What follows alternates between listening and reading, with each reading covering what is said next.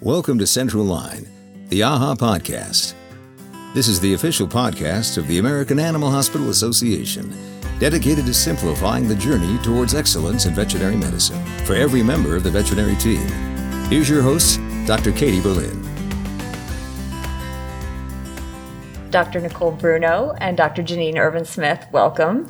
Thank you so much for stopping by and saying hi while you're here at Connexity. Yes, I'm really excited to be in Nashville. It's my first time here. Really? Yeah. Thanks for having us up. But thank you. Yeah, I'm excited. We've got a lot of stuff to get going here. Yeah, I know. It's a whirlwind few days for sure. It is. But I do want to talk about some of the amazing things that you are doing, that bring you to Connexity, but that are just like setting these wheels in motion in vet med right now. I'm so excited about it, and we'll definitely get into that. But before we start out asking our question of the day, would you mind just giving our listeners a little bit of background on who you are and why you're here talking to me today? Sure. So my name is Dr. Niccole Bruno. I am a veterinarian, small animal medicine. I currently practice in Houston, Texas, but originally from New York City. I'm a graduate of Cornell University's veterinary school. Go Big Red! But I, growing up in New York and not seeing myself in the role of a veterinarian was always something that bothered me. My mom was a teacher, and so she provided me some exposure and resources through books, but I didn't really have that mentorship as a child. And shortly after saying I wanted to be a vet, my younger sister said she wanted to be a vet. And so it became a family mission, like all of us. That's amazing. Going and doing events and activities and, feeding stray animals in the streets of Queens, New York. And it ultimately led me on a journey to Tuskegee University for undergrad, because my mom felt that it was important for me to see representation. And that is actually where I met Dr. Ervin-Smith, because we were classmates in undergrad. And it was at Tuskegee that it really showed me what it was like to belong in this profession and to be guided and mentored by my professors and have classmates like Genine, that we were trying to get to the same goal at vet school. And when it came time to apply to veterinary school, there was no doubt that I was staying at Tuskegee. But being a New Yorker, you apply to more than one school, applied to Cornell, was accepted, and really had that moment of like, oh, I don't know if I want to go, because I didn't want to go back into the world of being the only and lonely, and I had no idea what my class would look like. I knew what my class at Tuskegee would look like. And I ultimately went up to Cornell, no regrets, was able to do some amazing things. I had one of the most diverse classes in Cornell's vet school history. And our classmates and I, we founded Voice. And we took an organization that had been founded by my roommates. We didn't really understand the acronym, couldn't remember it, and we changed it to Voice. And that was so instrumental in how we've gotten here in the other side of it, is because I had that sense of belonging at Cornell, even though I wasn't the majority. I had my classmates, we supported each other, and because it was ultimately passed down through further classes behind us, Voice became a national organization. Voice has chapters in other veterinary schools, and it was something that my sister, when she entered Cornell, was able to benefit from. And I think that what I started to realize as part of my story is that I've always walked into places in veterinary medicine seeing it from the perspective of my vantage point, but also knowing that my younger sister's coming behind me. And what was I going to do to create a change that it didn't have the same environment for her? And so because of that, I felt like I did such great work at Cornell with my classmates, with Voice, but then you graduate, you go into the real world, and it's back to the same stagnant culture of vet med. Yeah. And I think very early on in my career, I realized that while I loved, now that I was a vet, I could go back and talk to students, encourage them into the profession, but I felt very disengaged in the profession because I didn't feel like my voice mattered. I didn't see myself in any of my colleagues, even the staff, and I felt such a disconnect with the clients that we serve because we weren't able to provide any kind of education, if there was language barriers. And these were things that were important to me because I'm biracial. And my family, my father's Colombian, and I grew up, hearing Spanish. I'm not fluent in it, but I understand enough to help, to start, to know that we need to do more. And so I realized that as an associate vet, there was not much I could do to change culture. And when I had an opportunity to step into a leadership role in Long Island, I did. And when I looked at the community that we were serving, I made sure that I hired people within my staff to fill those barriers. And that's when I fell in love with vet med again, because I was like, I can change the culture. I can create the change that I want to see. And so I did the same thing in Houston, because I decided New York is expensive and I couldn't stay. And so I moved to Houston in 2017, and I worked in a corporate owned hospital. And I did the same thing, went through that leadership through the pandemic. And I think the pandemic obviously changed us all, but I think it definitely required leadership to change their mindset. And I realized that how I had been led was not how I needed to lead my staff.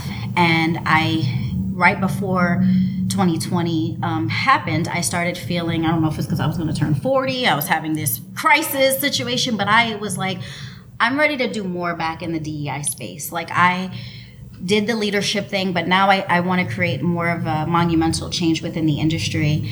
And I started making some phone calls, started getting myself better educated. I took the Purdue course, the Brave Space course, and I thought about how I wanted to create a program that not only taught individuals about DEI, but made it more where we can apply it into daily practice.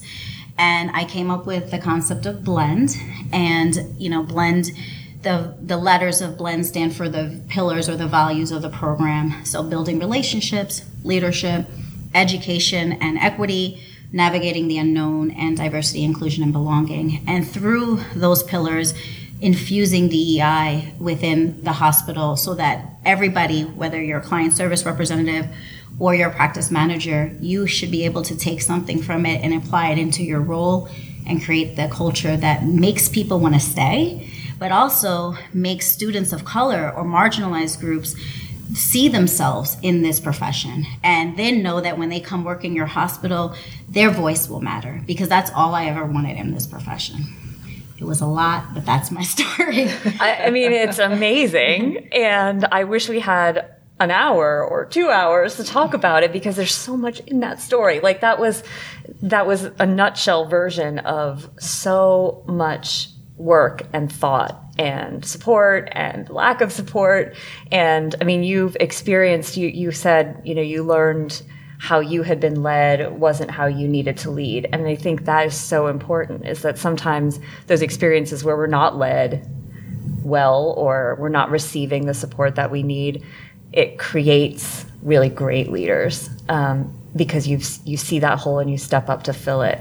And I love your story, and it's very inspiring. And I know that that's one of the reasons why Blend is going to be so successful and has already been so successful, is because it has so much of that passion just inherent in it. I was looking at your website, and I just could feel that coming off of the pages, how much you care personally. And I definitely feel that now that we're here together.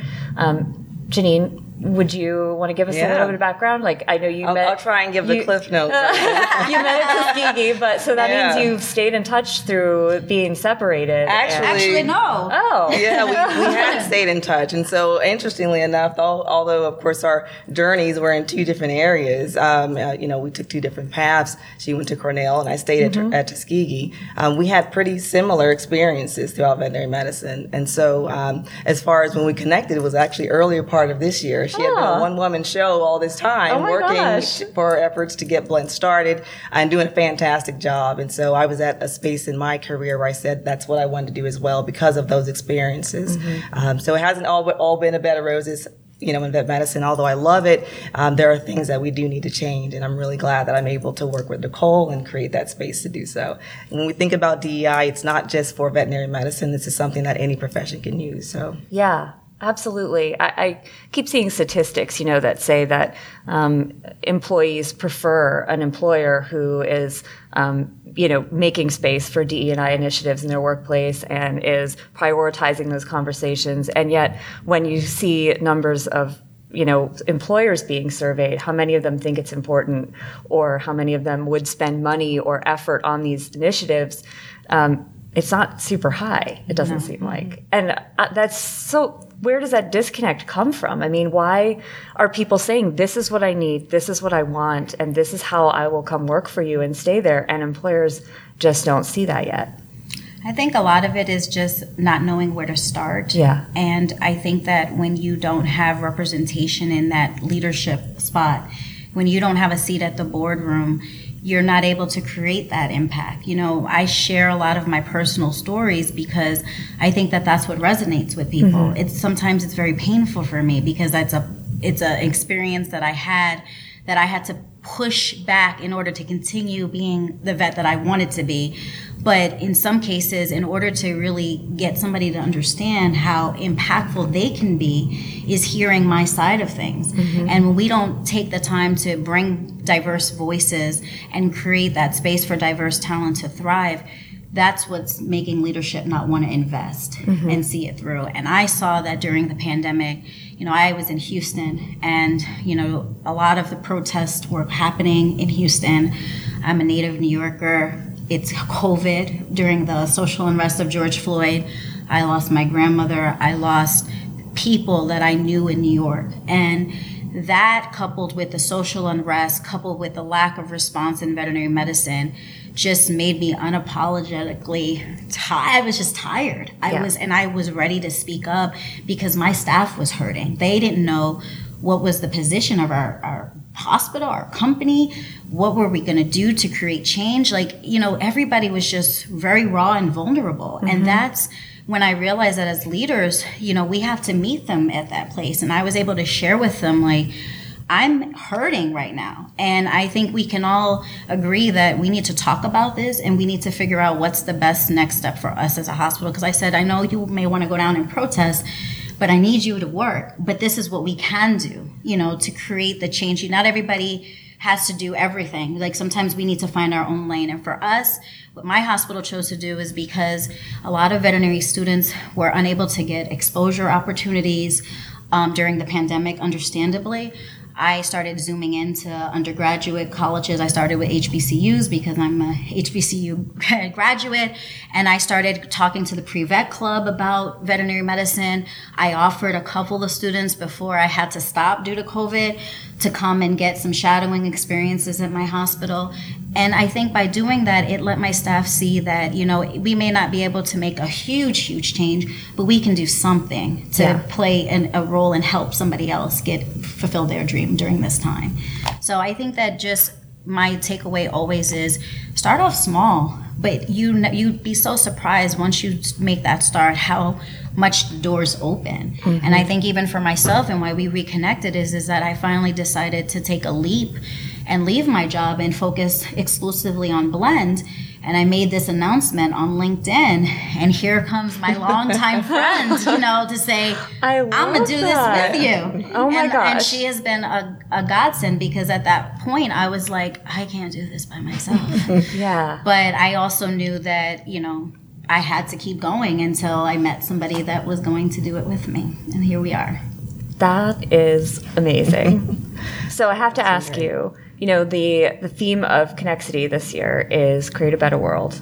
And I think it's probably pretty obvious to everybody watching and listening, and to me certainly, that you guys are already doing that. You know, you are doing a huge service to this world of veterinary medicine by trying to make it a more inclusive place with, you know, the difficult conversations coming out of the shadows that I think we in vet med have been avoiding for way too long. And by making it more visible to people of really diverse backgrounds, because you know, coming from my background, I know 50 years ago, maybe I wouldn't have seen veterinarian as something I could do, just being a woman. But coming from where I lived and who I am and my background of privilege, it never occurred to me that I might not be able to be one. You know, if I wanted to do veterinary medicine, I was going to just do it. And everybody's like, great, that sounds great. That's what girls in my, you know, who liked horses in my neighborhood like to do, is say they were going to be vets. And it took a roundabout way, but that's where I ended up. But it never occurred to me as a kid that wasn't the case for everyone. You know, I wasn't even raised to be aware of that. And so I think the conversations that you're having and starting and keeping going are so important for kids like I was too, who need to be able to see that not everything is going to be the same for everyone, that we're all starting out different. And that means that somebody like me can have a voice in a room where maybe not everyone is invited. And that's important too, because there are a lot of rooms in vet med where not everyone is invited still. Exactly. Yeah.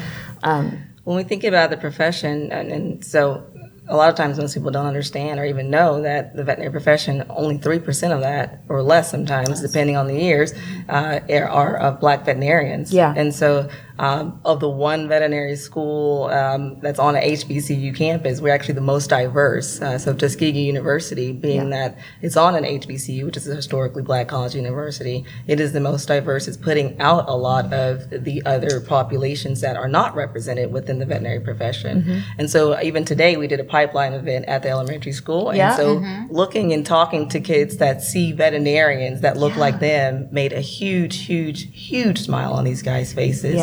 And just providing that knowledge and, like you said, exposure gives them the opportunity to even think that they can now do this because they see someone that looks like them. So that's what we want to do. We want to build a pipeline and make that a more diverse profession. I love that. And it's going to make it stronger overall. And I was going to ask you, what does a better world in veterinary medicine look like? What's the number one thing that you would like to see in that better world?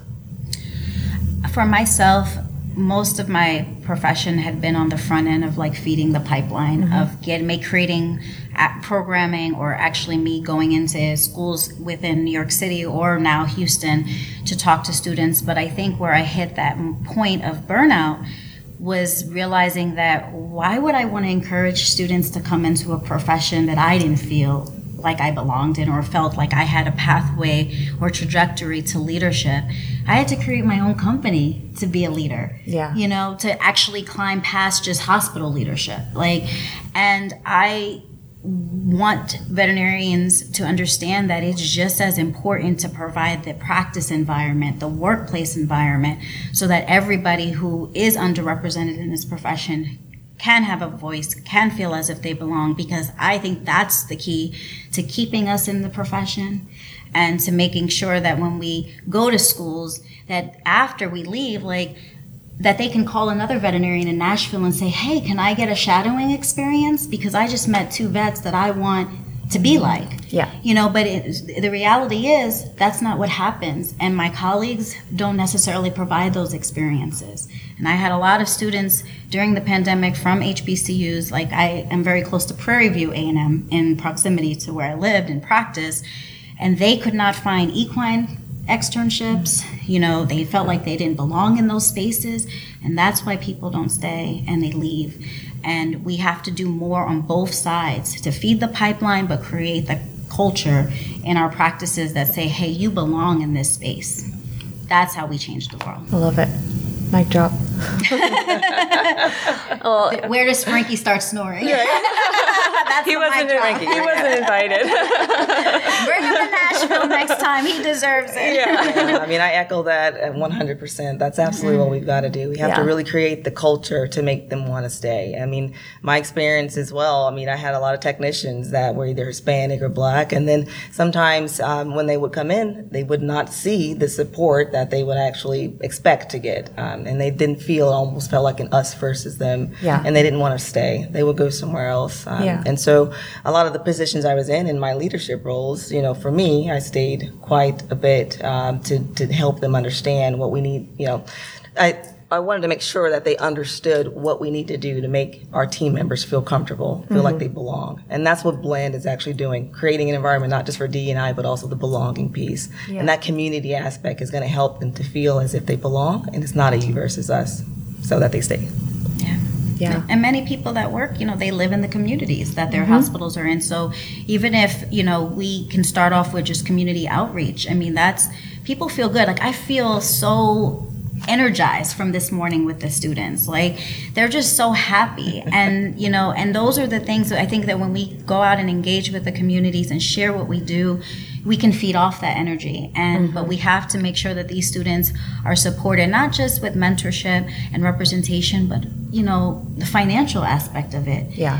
We have terrible we have so much educational debt, and it makes the profession not very, appealing when we are already dealing with students that are coming from, environments that they're not getting the access to education or the extra support. So they have to go out and get these volunteer hours. And, parents can't always take you to a volunteer hour or an activity, or they can't even, afford to volunteer. And I, just like as you mentioned, privilege, like I had privileges in that I didn't have to work in vet school, and I had family that supported me, but that's not the case. And I think that's why I think we all have to examine our privilege and then take that and say, okay, well, what I had, I can make it better for somebody else. And it's sometimes as simple as just creating that opportunity for them to get that exposure, or sponsoring a student to go to a program at a vet school. I mean, vet schools have these programs, but sometimes it's really hard for students that are, underrepresented and don't have the socioeconomic means to get to those programs. Hospitals can sponsor students. And so that, to me, is why Blend wasn't just about the training. It was about teaching hospitals how they can engage with the community just in small, subtle ways, but that create a long effect for one student or two students. And so that is my hope. If I can do nothing else, it will be that every hospital in this country will be Blend certified. I may have gray hair by the time it happens, but it will happen. And that will be what, will make me feel like I can now retire. Because my husband is like, that's when will it be enough? When will it be enough? And I'm like, I don't know. But in this moment, that's when it'll be enough. When every hospital is Blend certified. Somehow, I'm guessing that you, as a big dreamer, will think of something else to go for before your hair turns gray. That's one of the people you don't know that just lights the fire. Yep. It's so funny. I had to take one of those assessment tests of your personality, and I got it back, and it was like, you're a visionary. I was like, really? And literally no one is surprised. Yeah, I love it. Well, Dr. Niccole Bruno and Dr. Genine Ervin-Smith, thank you so much for stopping by. Thanks, Katie. And for spending so much time here at Connexity. And I can't wait to hear about the amazing things you guys do next. Thank you so much for having us. Yeah, absolutely. It was wonderful being here. Take care. Thanks. Bye. Thanks for listening to today's episode of Central Line, the AHA podcast. If you love what you hear, please take a moment to leave us a rating and review. For more resources to help you simplify your journey towards excellence in veterinary medicine, we invite you to visit aha.org. That's AAHA.org.